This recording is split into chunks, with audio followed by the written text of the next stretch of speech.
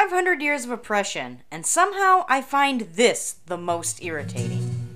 Welcome to the Angry Indian Girl Radio Podcast.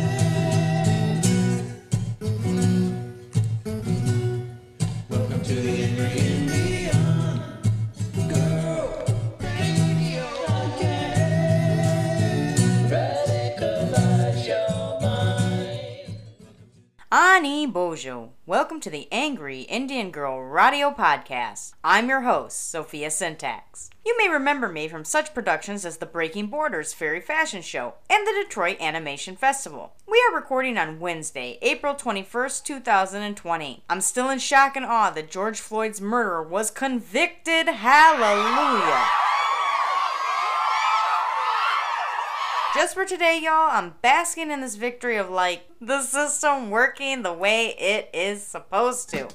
Shout out to the black woman who kept filming the murder despite being threatened by the cops to stop. Without her brave actions, George Floyd's killer would not have been brought to justice because the killer cop's co-workers certainly did not turn him in. Today, we celebrate.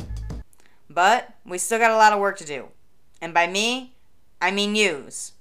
White people. Specifically. Black and indigenous people done been showing up. And if you're white and you've been doing the work, I see you and I thank you, but we can't stop. This is only the beginning. Yeah. For something a little more lighthearted, but still surprisingly controversial. Y'all, I was not prepared for the reactions I got when I told folks what episode 4 of the Anger Podcast was going to be about. Today, we're going to be unpacking a topic that I never thought we'd tackle on this show. Veganism. Specifically, we're going to be answering the question, is veganism colonialism? Full disclosure, fam, I am not a vegan. I do have many friends who are vegan, though. Shout out to my friend Zai, a loyal member of the Anger Squad, and quite possibly the first vegan person I ever personally knew. It's been cool to get to know someone with a different lifestyle than myself and be exposed to new things. It's nice because now I find myself more aware of what vegan options are on offer at any given restaurant, which comes in handy when I write reviews. Huh? Yes, I'm one of those people that writes reviews on Yelp and TripAdvisor. Listen, I like to be helpful and hype up small businesses, okay? I swear I'm not a Karen. Only sometimes. What? I know there are a lot of charged feelings on both sides of this debate, so before you get your hackles up one way or the other, grab your headphones, your favorite snack, a wet beverage, and settle in because the show starts now. Okay, so we have established that I am not vegan, but I am indigenous. Yeah. I identify as an indigenous person, and I'm also Native American. Sometimes folks conflate the two. While they can go together, I don't think that Native American voices should be centered or presented as the only indigenous voices in the West. If you get nothing else out of today's show, remember, indigenous is not synonymous with Native American. Indigenous people come from all over the world. Asia is home to over 600 tribal peoples, many of which reside on the Indian subcontinent. Eurasia is home to the Sami, various Siberian tribes like the Evnik, and the Inuit. Sorry if I slaughter any of these names. I've only seen them written. I've never heard some of them pronounced. Ugh. I blame the American education system, but I digress. Africa is home to over 3,000 indigenous tribes with over 2,000 different languages and dialects. So when we talk about indigenous ways of life, it is imperative that we include the voices of indigenous people from all over the world.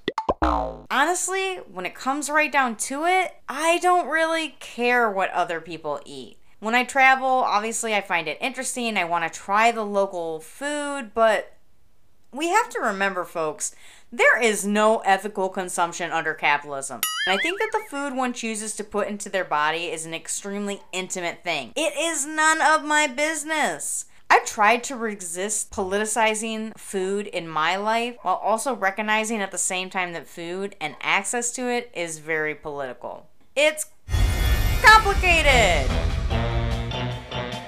Who's been messing up everything? It was capitalism all along. I believe that the fight for vegetarianism and veganism is an honorable one, and that overall, eating fewer animal products would be beneficial for everyone. But what I find so frustrating with many animal-free platforms is this bizarre prioritization of animal welfare over that of the humans who produce the food. Touting meat-free meals and products as cruelty-free often wrongly limits the cruelty of food production to the animals who are processed. So often these conversations center the rights of animals to the point where they ignore the inhumane working conditions of poor, often undocumented laborers who provide the majority of our produce in the United States. Rarely with rights and unions to protect and fight for them, migrant farm workers are regularly subject to sexual, verbal, and other forms of abuse by employers who already exploit their underpaid labor. In no attempt to minimize the truly horrifying environmental concerns related to our food consumption, it is so important to remember that, in the meantime, real-life people are being harmed by the systems that produce our food too. However,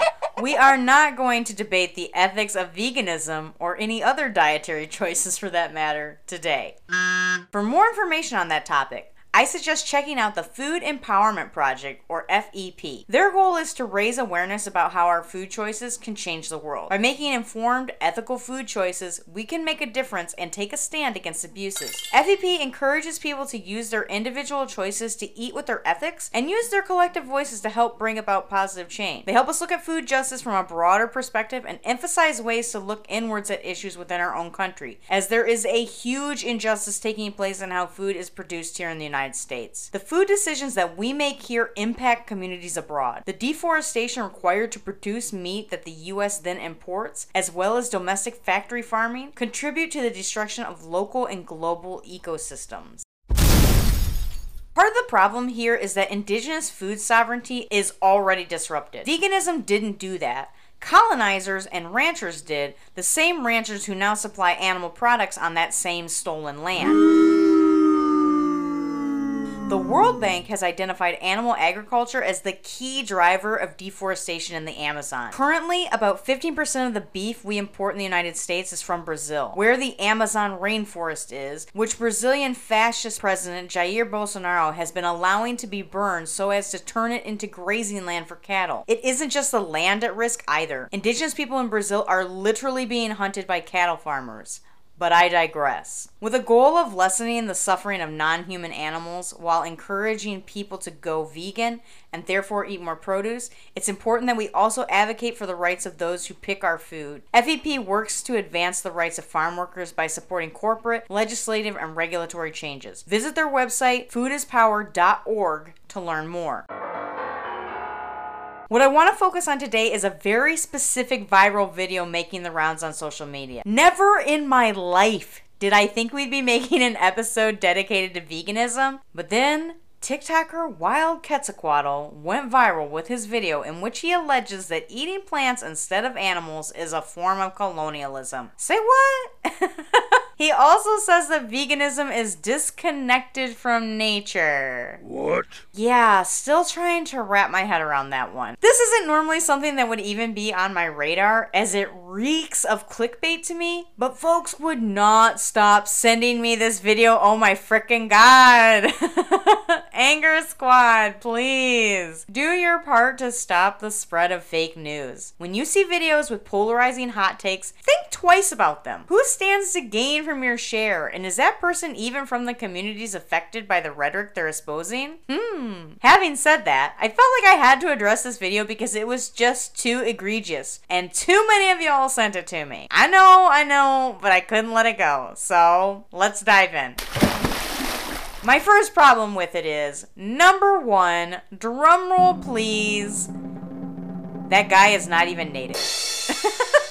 That guy is not even native. As soon as I saw the video, I was like, nah fam, no, we got a pretendian on our hands. There was just something about it. Maybe it was the flute music in the background or the fact that he was shirtless with a bone necklace and red handband that was holding his long flowing brown hair back away from his face. It all gave off the vibe of someone playing dress up. To be thorough, I took a look at another one of his Q&A videos in which a user asked if he was Hawaiian, and in that video he revealed that his lineage is, quote, from Mexico. but it's not clear if his family is mostly from Spanish colonizers or from indigenous Americans. The fact that he's refused to clarify is a huge red flag to me that he might be appropriating indigenous culture and identity. Direct requests for him to identify his tribal connections have thus far been ignored. In that same Q&A video, he also clearly states that he was not raised in a specific indigenous culture or lineage. He is a, quote, cultural orphan. His words, not mine. Which, whew, man, okay. I feel it for you. Truly, I do. But then homeboy turns around and makes these clickbaity videos with hot takes that are based in nonsense, and I start to lose a little bit of my empathy. Someone can get your mans. He's lost in the sauce. So like right there, from the jump, that's a no from me, dog. I literally can't get behind anything else this dude says because it's just tainted for me. Like, bro. No. Indigenous culture is not a costume. Full stop. Not that there was really much for me to get behind in the video to begin with, but still. My second issue with the video is that this argument erases Black, Indigenous, and other people of color from the vegan narrative. Veganism is not the exclusive realm of white hipsters with dreadlocks. White supremacy really don't want to give people of color or Indigenous communities credit for any damn thing. Like they ain't done been living a vegan lifestyle for generations now. For real, for real. Stock photo sites offer a strange crystal ball into society that can reveal uncomfortable truths about mainstream narratives if we stop to think about them. When I searched for vegan to make posts to promo this very episode, my search results were overwhelmingly white. The growing trend of white veganism perpetuates the idea that veganism goes hand in hand with health and wealth, which erases Black, Indigenous, and people of color from the conversation, despite the fact that veganism is historically and culturally rooted in Black, Indigenous, and people of color communities. Finally, the argument that veganism is colonialism misses the big picture. One of the most significant challenges to food sovereignty everywhere is climate change, and animal agriculture is one of the key contributors to that, too. Notice I say animal agriculture. I'm not talking about my Inuit cousins hunting seal and moose. I'm talking about factory farms with hundreds of animals in one small, confined, inhumane space. Even the most conservative estimate from the World Resources Institute holds that animal agriculture is responsible for 14% of all human-caused greenhouse emissions, with the United Nations Food and Agricultural Organization estimating it as high as 18%. According to even the lowest of these estimates, this means that animal agriculture accounts for more greenhouse emissions than the combined total of every car, truck, train, airplane, and ship on the planet. Wow. We all know that climate change disproportionately impacts remote and indigenous populations, and we also know the key industries causing it. It isn't vegans. When it comes to food dependence, we must talk about indigenous land being stolen to grow animal feed or to use as grazing land. The fact that 1/3 of the planet's arable land surface is devoted to animal agriculture, that fisheries are emptying the oceans, resulting in indigenous peoples not being able to subsist on the fish they have caught for thousands of years, the ranchers who are brutally murdering indigenous leaders. But I feel like folks ain't ready for that conversation yet. What really connects Black, Native American, and other indigenous communities globally, more than anything, is this fight for food sovereignty. Food sovereignty is the right to have healthy and culturally appropriate food produced through ecologically sound and sustainable methods, and the right to define one's own food and agricultural systems. In the United States, the Navajo Nation has long been at the forefront of the food sovereignty movement, along with several other First Nations and Native American tribes. In the Pacific Northwest, for communities like the Squamish, food sovereignty looks like fighting for rights to salmon fishing. For the Inuit in Canada and the Arctic Circle, food sovereignty looks like fighting for the rights to continue seal hunting. For the Mohawk, food sovereignty includes seed keeping. Each community has its own unique approach to food sovereignty, but what connects them is a focus on controlling the production of their food and ensuring the survival of traditional Native American food systems. Which brings us to our Anishinaabe Mountain word of the episode. Our Anishinaabe Mountain word of the episode is Wisinida, Wisinida, Wisinida. That means, let's eat. Definitely something you're going to want to be able to say if you want any fry bread when you go to your next powwow. It's also going to come in handy for our spotlight.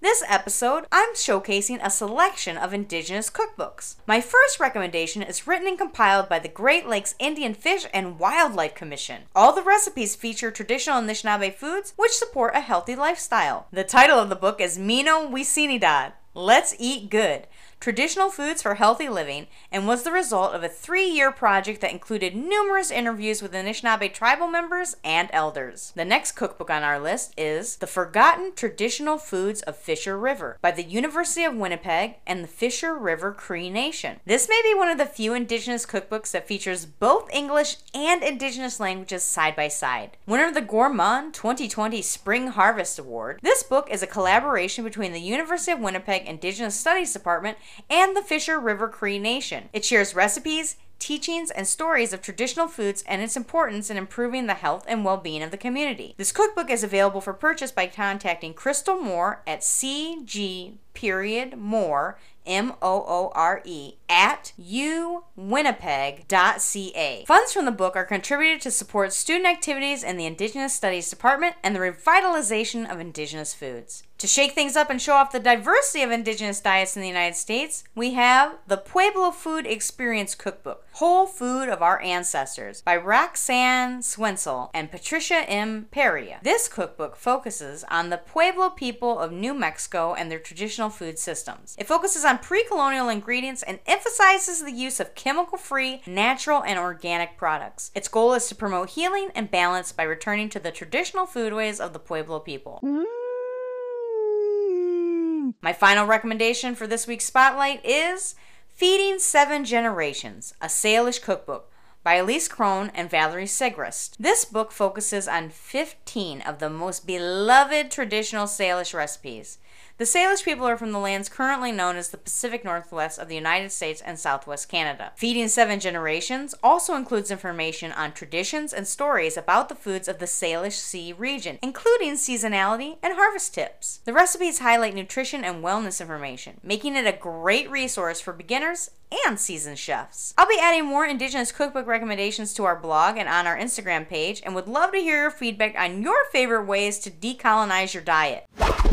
Before we get to my final thoughts, I'd like to remind everyone to follow us on social media at ANGR Podcast, all one word. That's our handle on both Twitter and Instagram. I'm going to be posting up my Indigenous book reviews soon. Keep your eyes peeled for that. TLDR. We've come to the too long, didn't read portion of the program. For the litany of reasons I just detailed in this podcast, I, Sophia Syntax, personally do not believe that veganism is colonialism. I believe going after mega corporations that pollute and pillage our planet will be far more impactful than any one person's individual food choices. There are many threats to Indigenous sovereignty. Let's focus our energy where it matters most and can actually be impactful. That probably doesn't include going after white vegans with dreadlocks in the comments section of a hot take TikTok video. So, what does food sovereignty look like then? Well, the simple answer is there is no one-size-fits-all model. For folks who are not indigenous to the lands occupied in North America, this could look like reducing meat intake, improving access to health and culturally appropriate food in food deserts via community gardens or urban farms, as well as supporting Native Americans in their fight for food sovereignty. I want to take a moment to say Chi-miigwech to all our patrons, with a special shout out to our newest patron, Lauren! Hello, Ani Bojo, and welcome. Thank you so much for supporting this show. I love you! Wait, was that too soon? I've been busy researching for the first ever Patreon exclusive bonus episode about the Nain Rouge Parade in Detroit, Michigan, and I am getting really excited for it. I hope you all enjoy listening to it as much as I have enjoyed making it. You too can get awesome bonus episodes and support continued accessibility of the show by going to patreon.com, patreon.com/Sophia Syntax, SOFIASYNTAXX. all one word, and joining at whatever level you can. You can also feel free to not join our Patreon. That's totally cool too. You're part of the Anger Squad just by being here and listening to even a fraction of the show, and that is freaking awesome. There's tons of podcasts out there, so it means a lot to my little demon heart that you're here listening to me. Aww. If you know someone who would enjoy our show, please be sure to share it with them. Stay hydrated and make sure you get some fiber. Miigwech, minwa, miiwi. Thank you, and that's all.